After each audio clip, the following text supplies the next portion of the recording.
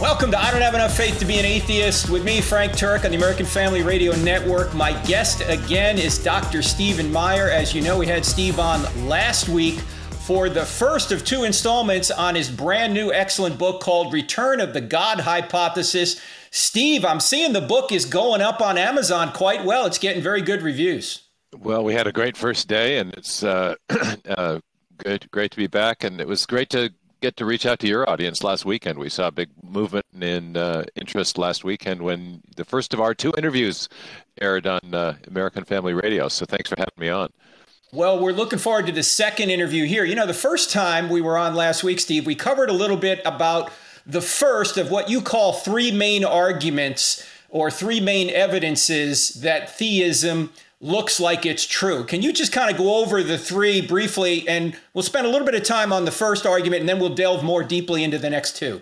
Yeah, exactly. The subtitle of the book is Three Discoveries That Reveal the Mind Behind the Universe. And the first of those discoveries is that as best we can tell from both observational astronomy and from theoretical physics, the universe had a beginning. The physical universe had a beginning. The second discovery is that from the beginning and soon thereafter, the basic parameters of physics, the laws and constants of physics and the initial conditions of the universe were set to allow for the possibility of life. This is sometimes called the fine-tuning evidence. And then the third discovery is that since the beginning of the universe, there have been large bursts of new information, digital information in the molecules at the foundation of life that are responsible for the origin of life and the origin of subsequent forms of life. So we have the beginning of the universe, the fine-tuning of the universe, and then the discovery of information in the molecules at the foundation of life. Now, Steve, last week, and our listeners are going to have to go back and listen to last week's podcast because we spent a lot of time, we talked a lot about the laws of nature themselves. Where do they come from? Do they cause anything? We also talked a little bit about the evidence for the beginning of the universe. One thing I've noticed is that when atheists are claiming that you have evidence for the beginning of the universe from cosmology, they will come up and say, well, there's a new model coming up, or someone has proposed a new model that somehow gets rid of the beginning. What do you say to that? Well, first of all, the new model they're talking about is something called quantum cosmology, and I have 3 chapters about that in the book, and they're among my favorites. In that, what I show is that even if quantum cosmology is the correct model of the origin of the universe, it too has theistic implications for several unappreciated reasons. That is, even though it's used in scientific atheist polemics, it actually has theistic implications. The first thing about quantum cosmology is it doesn't actually get rid of the beginning.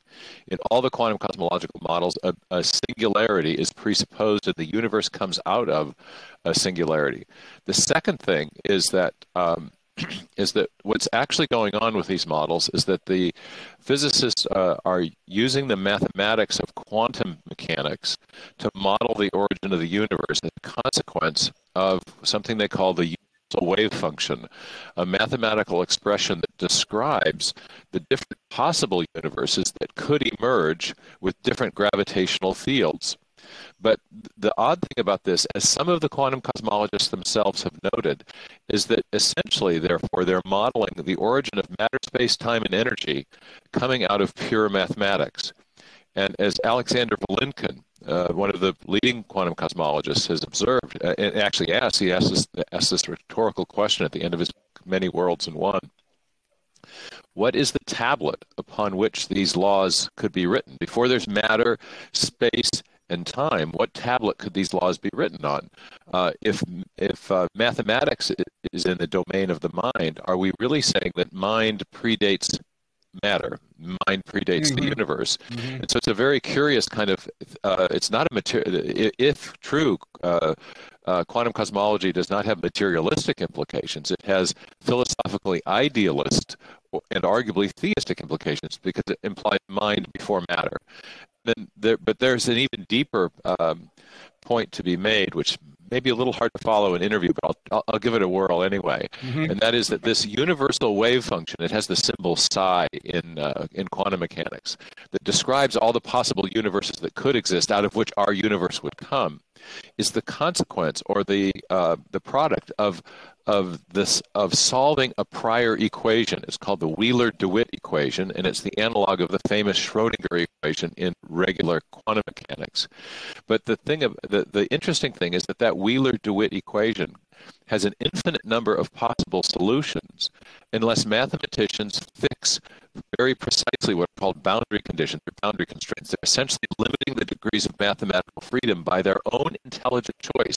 There's all kinds of different outcomes they could get, all kinds of different wave functions describing the possible universes, but they choose the boundary conditions as they solve this big equation in order to get a particular outcome that will include our universe as one of the possibilities. And on that condition, they say they've explained the origin of the universe. Well, what's actually going on?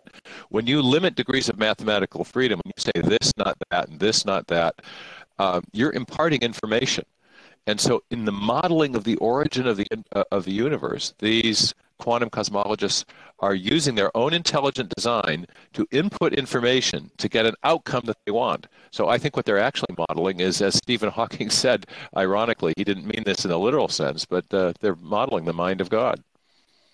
Yes, and I think that's a problem that you keep bringing up over and over again in your book, Stephen, and that is that every time they try and explain information, they have to presuppose information already exists in order to actually answer the problem they're trying to get an answer to. Am I right? Right. And this was for me, one of the big discoveries of this inquiry into into quantum cosmology is just as there's an information problem in biology, where does the new code come from that enables us to explain the origin of life or the origin of new forms of life? There's an information problem in cosmology as well, because if we want to explain our universe with all its beautiful specificity, and by specificity we mean it has these properties and not those properties, you have to have something that is responsible for those choices, if you will.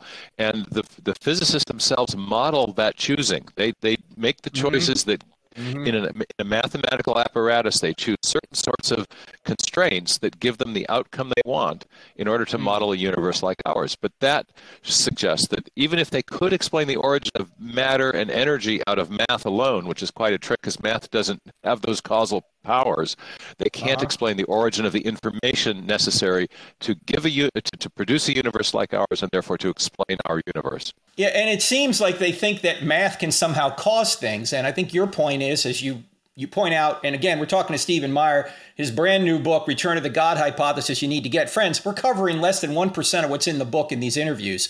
So you need to get the book. It's about 500 pages, well written, easy to understand. He goes into some depth on some of these issues so you can track with him as we go. We can't cover it all here in the interview. So I highly recommend you get the book. But Steve, I want to ask you one other thing. I need a point of clarification on the singularity, because I've heard the singularity described this way: a point of infinite density. That would seem to me to be a category mistake if we're talking about a physical thing, because you can't have an infinitely dense physical thing. So does this mean that literally when we're talking about a singularity, when we say infinite density, that literally we're talking about the creation out of nothing of all space, time, and matter?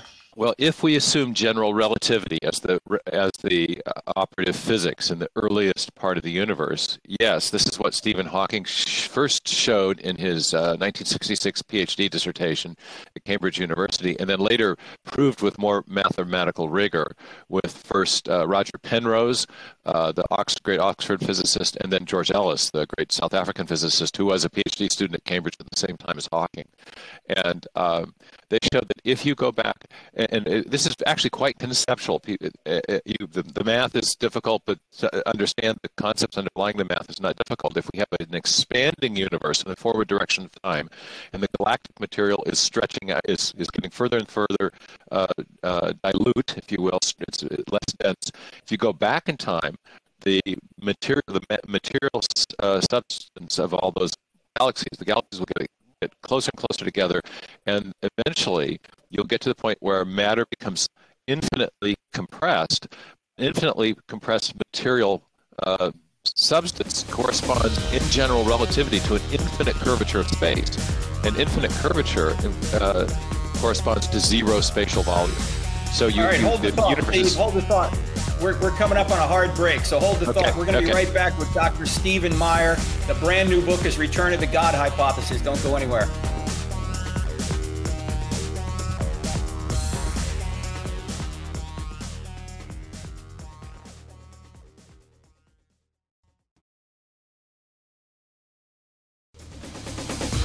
Welcome back to I Don't Have Enough Faith to Be an Atheist with Frank Turek on the American Family Radio Network. Our website is crossexamine.org. That's crossexamine with a D on the end of it.org.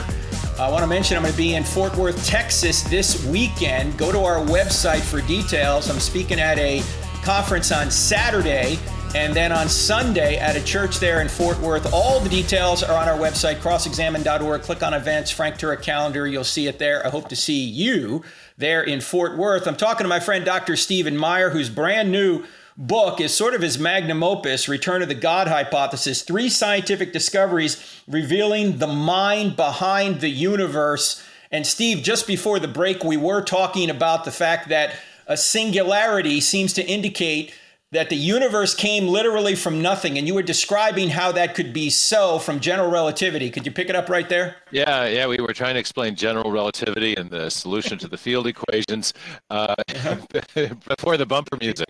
That's right. All right, let's try it again.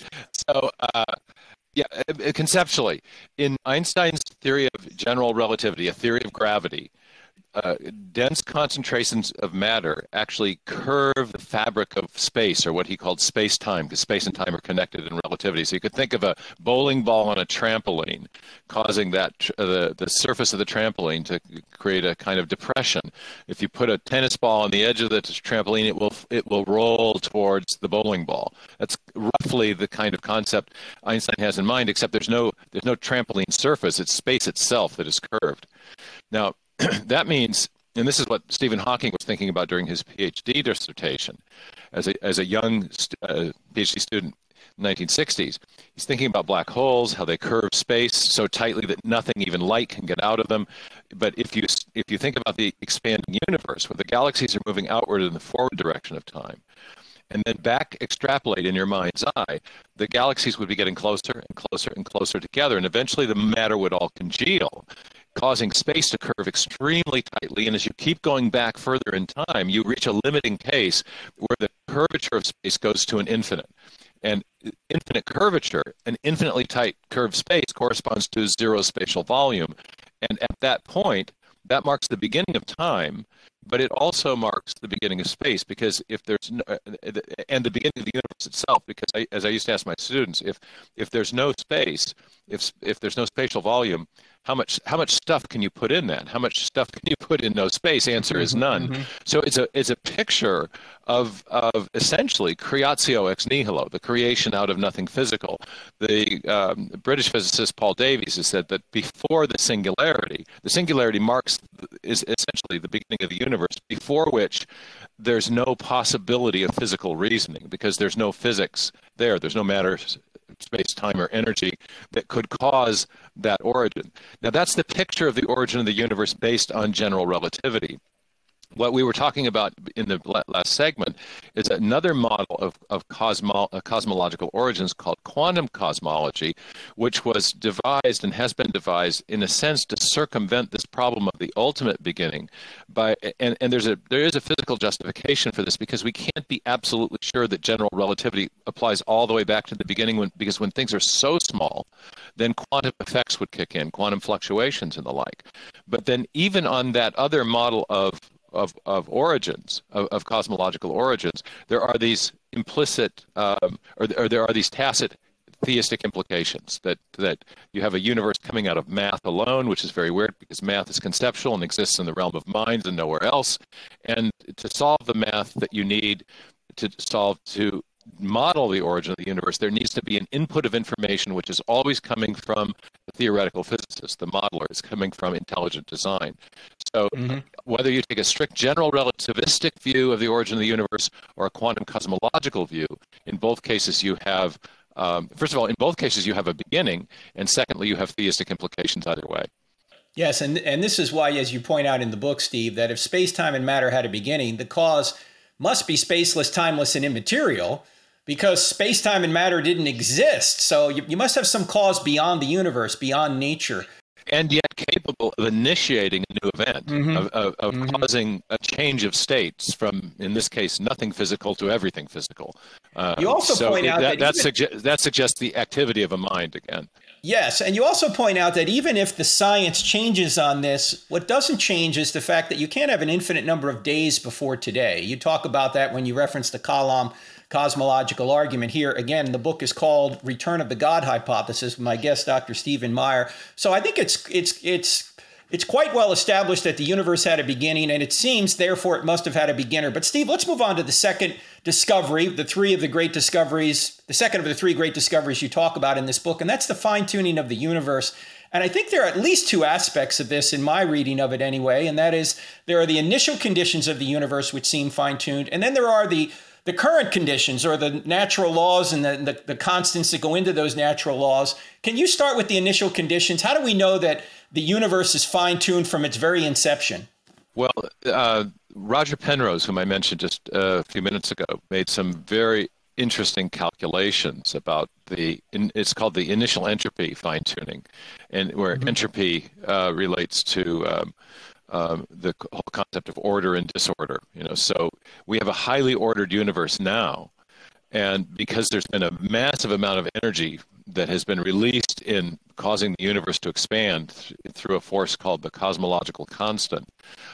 If the universe is highly ordered now, it must have been even more highly ordered at the beginning in order to get that order. It'd be like, think of a toddler through a room. After the toddler's done with it, it's going to be more disordered, or a tornado through a junkyard. So if you're releasing energy to cause the expansion of the universe, the initial state must have been even more ordered than it is now to give us the orderly state that makes it possible now. And Penrose made calculations as to just how orderly it must have been, and his calculation suggests that the fine-tuning of the initial arrangement of matter and energy is hyper exponentially precise. His calculation showed that the number was 1 part in 10 to the 10th raised to the 123rd power. Now, there aren't enough elementary particles in the universe to represent all the zeros in that number.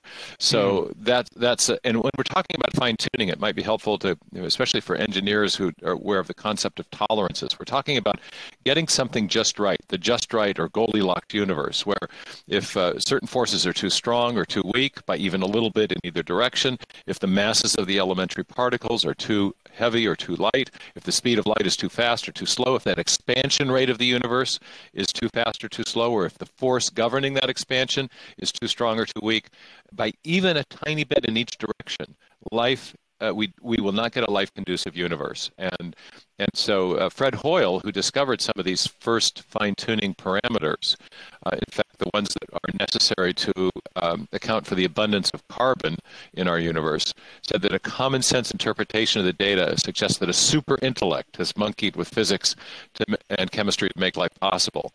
And so for many physicists, the fine-tuning has seemed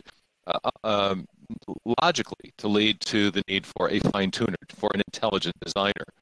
Now, Steve, they've tried to avert this or get around this fine-tuning by coming up with the multiple universe theory, or the fact that there are other universes out there. First of all, let me ask you this question. Before the fine-tuning of the universe was known, and it started to be discovered, say, about 60, 70 years ago, did anyone even suggest there were other universes out there? Well, no, but there are physical, there are justifications in certain physical theories for the concept of a multiverse. But once those were realized, people appropriated the multiverse as an explanation for the fine-tuning. The problem is that the fine-tuning, the multiverse doesn't actually explain away the ultimate fine-tuning of the universe. Let me explain. If you have all these other universes out there, the idea is, well, then therefore, eventually one like ours will emerge. Therefore, as improbable as all these parameters seem from the vantage point of just the processes at work in our universe, if we have multiple gabillions of other universes out there, then we can render the fine-tuning parameters somewhere probable. We can say that it's eventually the right conditions would have to arise. But if these other universes are causally disconnected from our own, And indeed, that's what we mean by a universe. It's a causally closed system, everything that is.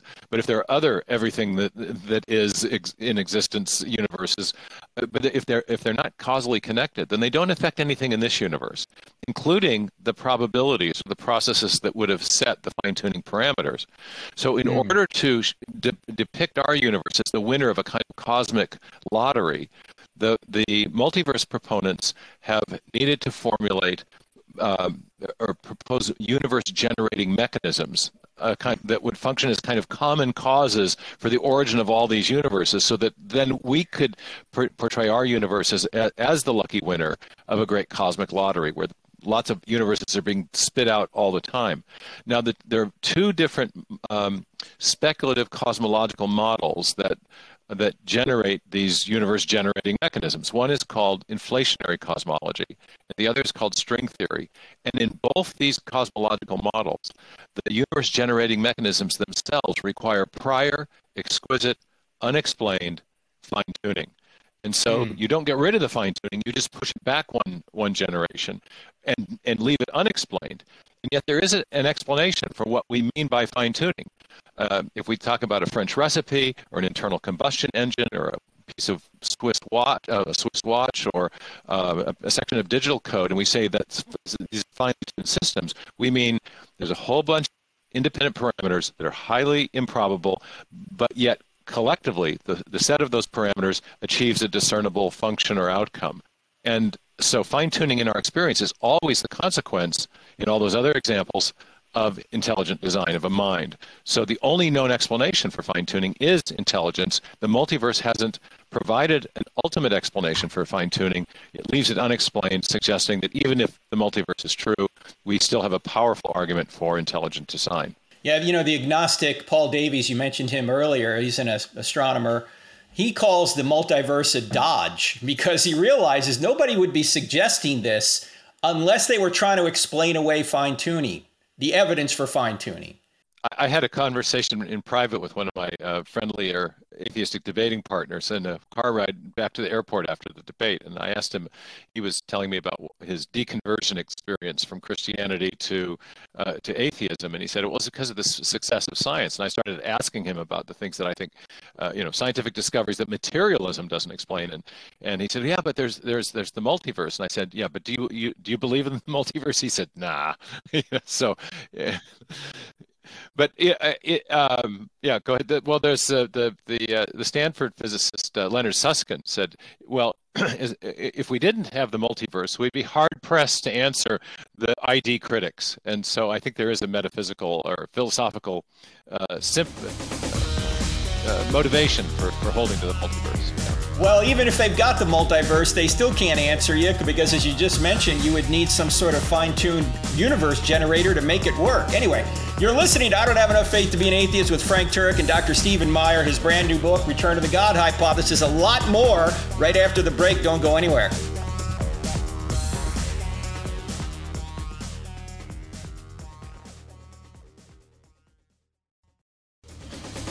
Welcome back to I Don't Have Enough Faith to Be an Atheist with Frank Turek on the American Family Radio Network. My guest today is Dr. Stephen Meyer, second week in a row. And the reason we're doing two shows on this is because this seminal work needs to have a lot of attention given to it, because you're going to learn quite a bit about the evidence for God from three scientific discoveries that Steve says reveals the mind of God, or reveals the mind behind the universe. As you probably already know, Steve has his PhD in philosophy of science from Cambridge University. He's written other great books like Signature in the Cell and Darwin's Doubt, and this is sort of his magnum opus. Now, Steve, prior to the break, we were talking about the fine-tuning argument, and the atheists don't really have a good counter-argument for that. In fact, Christopher Hitchens, so I had the opportunity to debate a couple of times, said, yeah, the fine-tuning argument is the hardest problem to answer.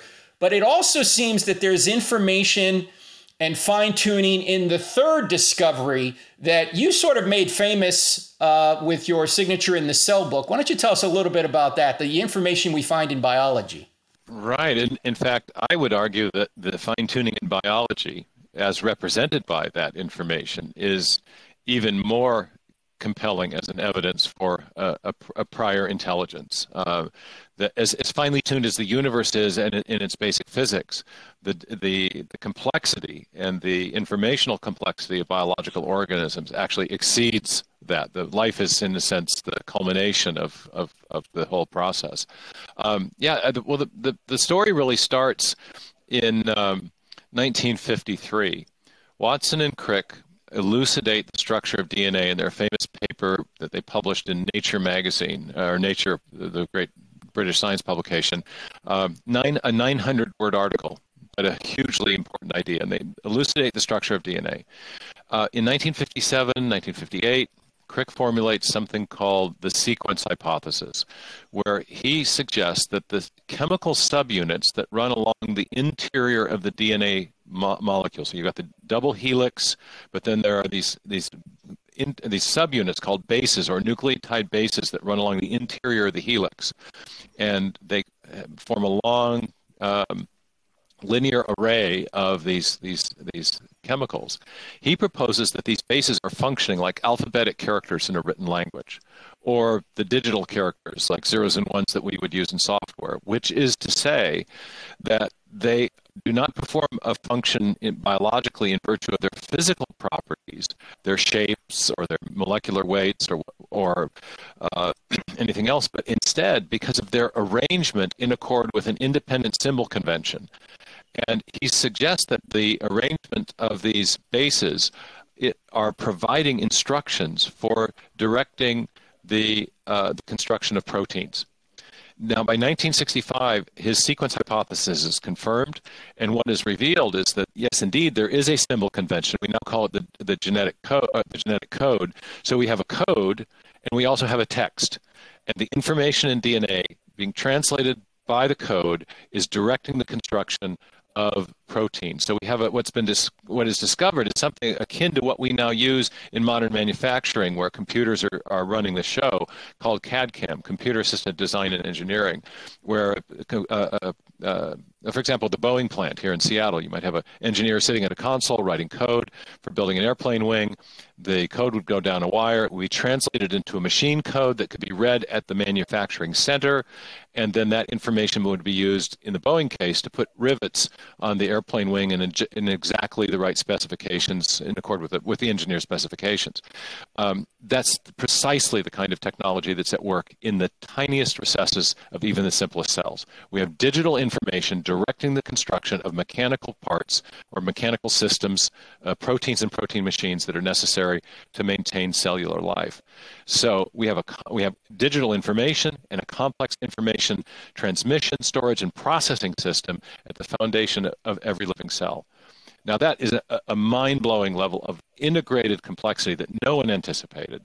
And based on our experience, our uniform and repeated experience, we know of only one cause for the origin of information. Bill Gates, our local hero here in Seattle, says DNA is like a software program, but much more complex than any we've ever devised. Richard Dawkins himself acknowledges that the DNA contains machine code.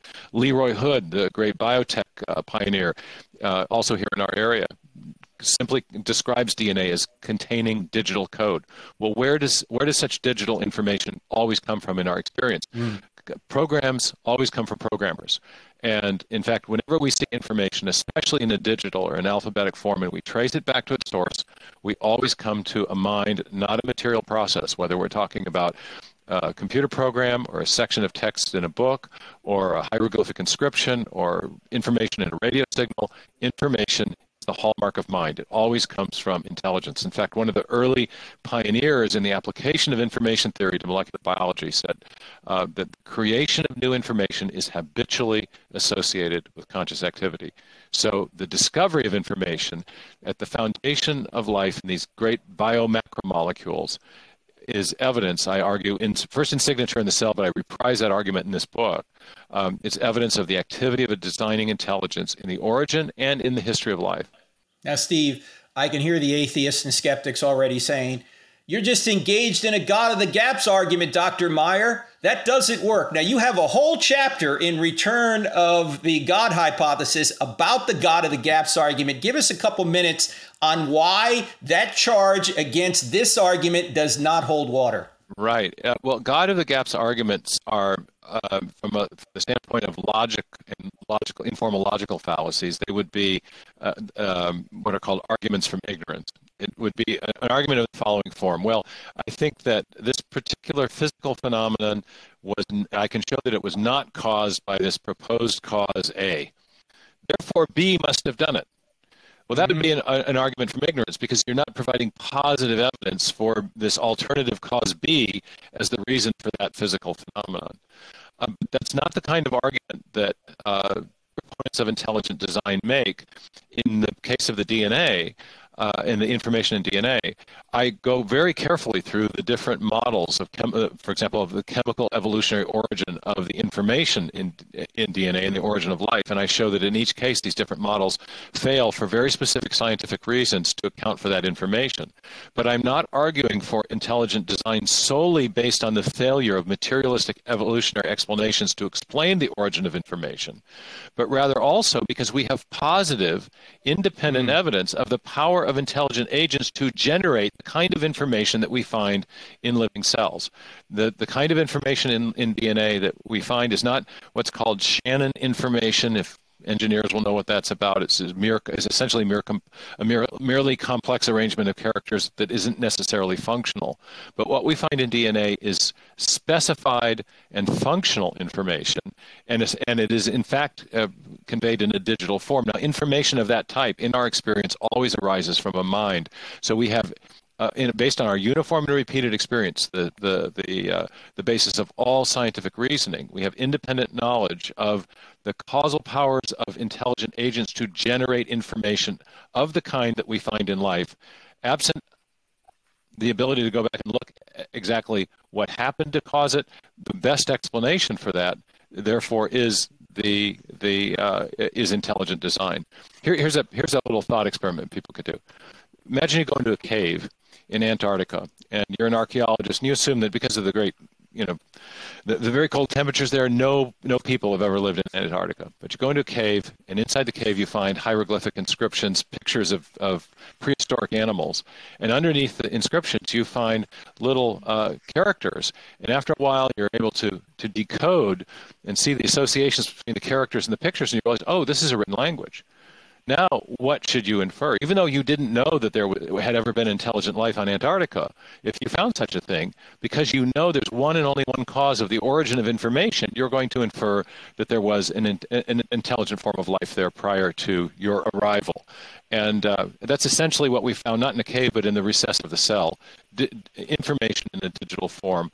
And again, not an argument from ignorance. We wouldn't say the archaeologist was guilty of a scribes of the gap argument. The archaeologists who decoded the Rosetta Stone were not guilty of a scribes of the gap. They were using their knowledge of cause and effect, their positive knowledge of cause and effect, to infer the most likely explanation. So this is an argument based on knowledge of cause and effect, not ignorance. Now, Steve, and therefore not a gaps.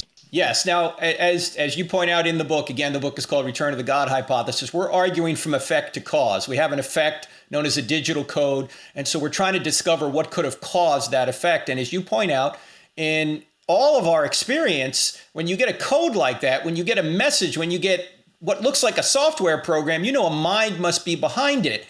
And in another part of the book, I'm looking right now on page 240, again, the book, Return of the God Hypothesis, you're having a discussion, that discussion you mentioned earlier with one of your atheist interlocutors. You were debating him.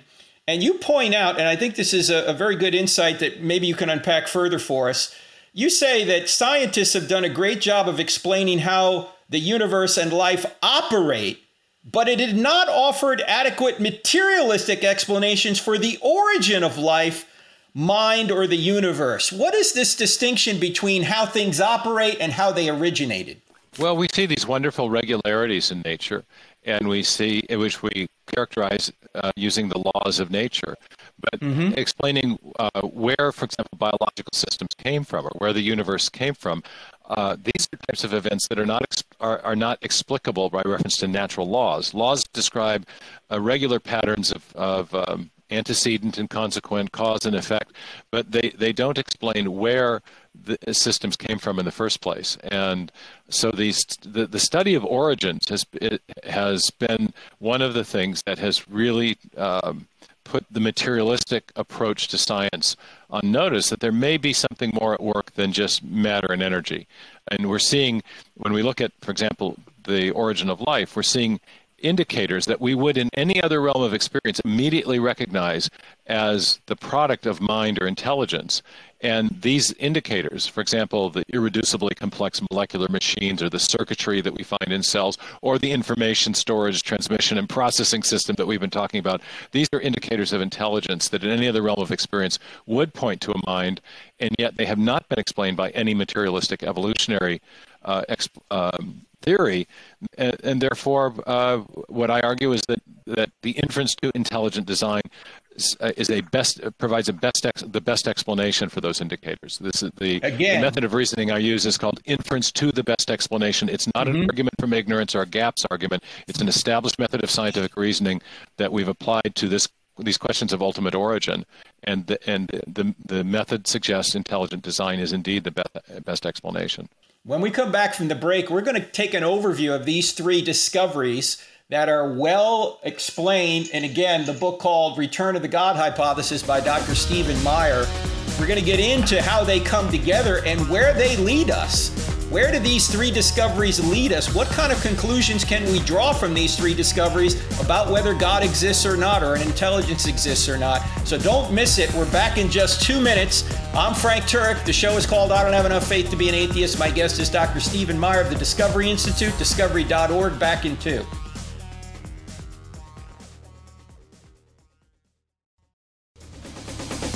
We're talking to Stephen Meyer today about his brand new magnum opus called Return of the God Hypothesis, 3 scientific discoveries revealing the mind behind the universe. And Steve, in your first 2 books, which were seminal books in the field of intelligent design, Signature in the Cell and Darwin's Doubt, you point to the fact that there has to be an intelligence out there. That's where the evidence is pointing. You've got these great effects in cosmology and biology, and they're pointing back to some sort of intelligence. But you never really got to the point where you explained who you thought the intelligence was. In this book, you do. Why don't you tell us a little bit about that? Well, right. The first 2 books were about the importance of information in biological systems, both to explain the origin of the first life and to explain subsequent forms of life. If you want to give your computer a new function, we know that you've got to provide new code, and it turns out to be the same in biology. If you want to explain the origin of the first life or the origin of subsequent forms of life, new information needs to be provided. And I argued that the only plausible explanation for the origin of information, based on our knowledge of cause and effect, is an intelligence of some kind. Now, I didn't identify the designing intelligence. I acknowledged at the end of the book that I thought it had theistic implications, but I also acknowledged that there were other possible explanations for the origin of that information, of the origin of life. One that had been proposed was the idea that there was an immanent intelligence within the cosmos, effectively a space alien of some kind. And as fanciful as that might seem to some, no less a personage than Francis Crick himself floated this idea in a book called Life Itself, because he recognized the difficulty of explaining the origin of life on Earth, and he suggested that maybe life had arisen on some other planet out in space, and then eventually that life form had evolved into a complex higher intelligence, and then that intelligent agent in space seeded life first on Earth, was sent here somehow. Richard Dawkins actually floated the same idea in an interview at the end of a film called Expelled in 2008. So it's not it's an idea that's out there, but I think it's implausible for 2 reasons. First, that may be an understatement, but here we go. First is that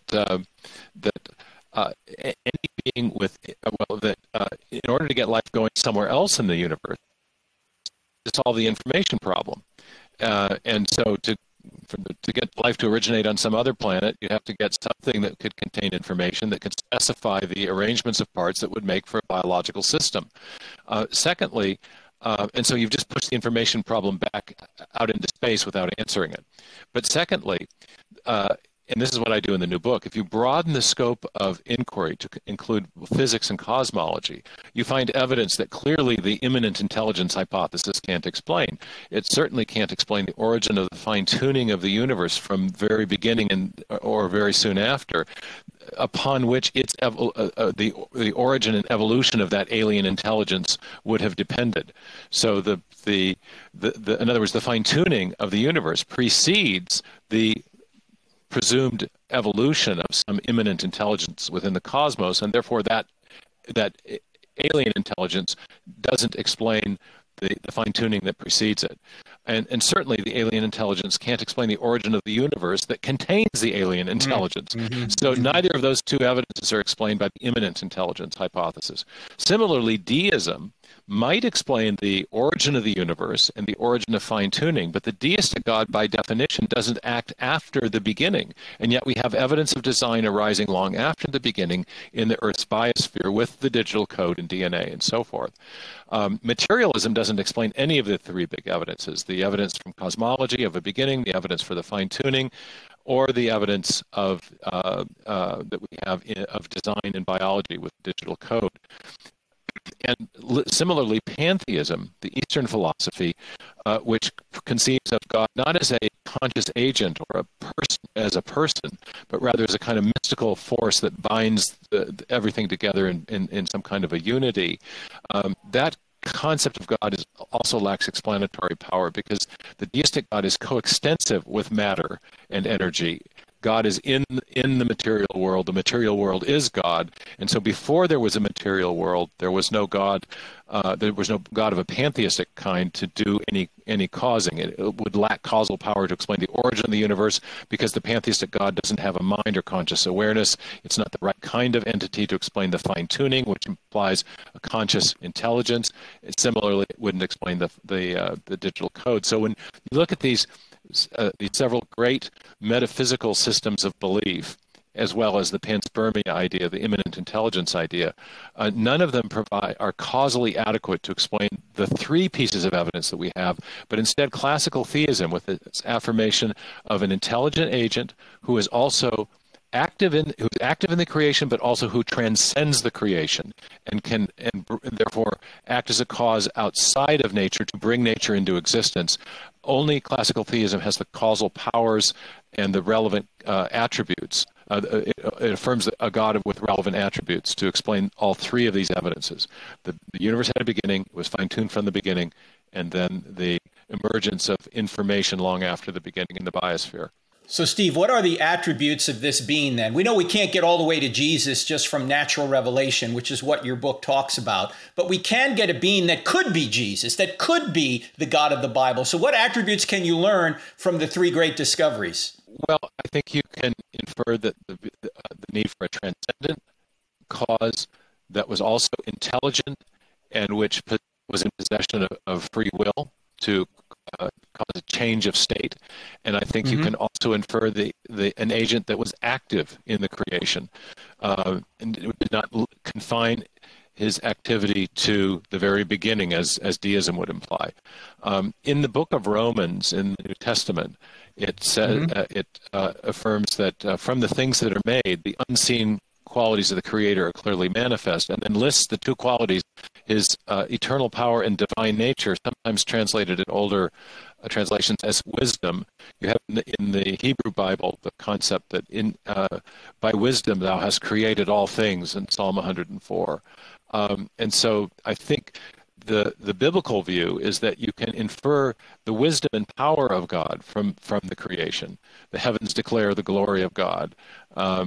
But you cannot get the whole of the message of revealed Scripture from nature. And so theologians have made a distinction. Both Jewish and Christian theologians have made a distinction between what's called special revelation, the revelation that you only get from the Scripture, and general revelation. So I think there are limits to what you can know from nature, but I've pushed the argument, to those limits, and with ample justification. I think we can infer the intelligence and the power and the activity of the Creator, both at the beginning and within and after the beginning.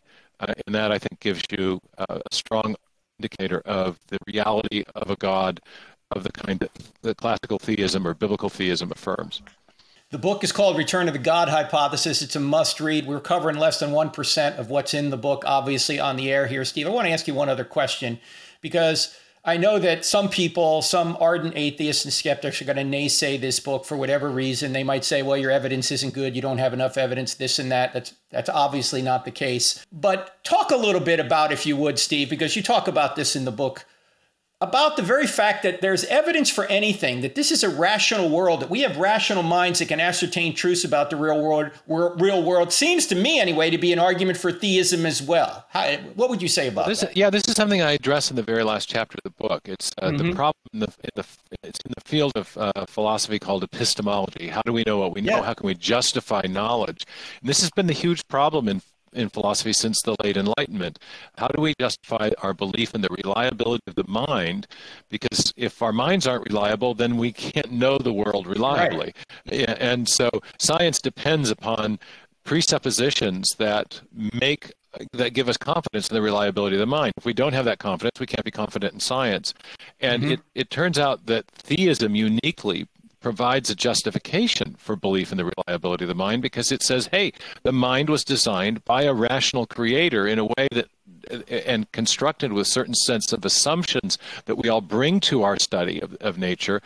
For example, the assumption of the uniformity of nature, the assumption of causality that allow us to make sense of the world around us. These assumptions do.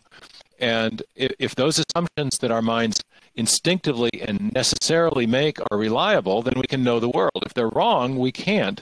And so if the mind was designed in a way that allows us to know the world reliably, then we have we can have good confidence in science.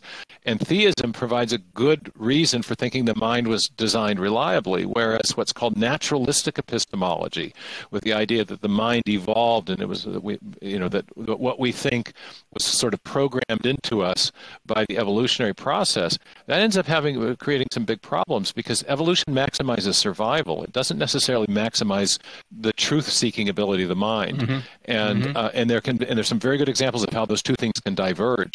So anyway, this was an argument that had tremendous impact on me as an undergraduate in philosophy, and I've kind of come back to it in later years. I actually shared it with a prominent atheistic philosopher in a conversation, and he said, "Hey, you don't need to explain this to me." He said, "There's no question that theism solves a lot of intellectual problems." And so, in addition to the big three discoveries in science, the universe had a big bang, its fine-tuning, and the problem of the origin of information, I think there are big philosophical questions that theism uniquely answers. One is it helps explain the reliability of the mind and therefore gives us confidence in the whole scientific enterprise.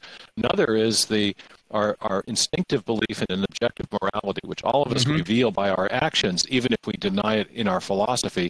And I think theism can give is uniquely positioned to give an account of what we mean by ought or should, as opposed to just is. The is-ought distinction, I think, is adequately explained by theism. So I think theism, as a worldview, has unique and broad-ranging explanatory power, and that's one good reason to believe it. Well, Steve, tell folks about the website. We only got 20 seconds left. Tell them where they can go to find more information. Yeah, absolutely. The book is available on all the online sellers, Barnes & Noble, Amazon, Indie Books, all those folks. And there's a brand new website that our team at Discovery has created for the book, returnofthegodhypothesis.com.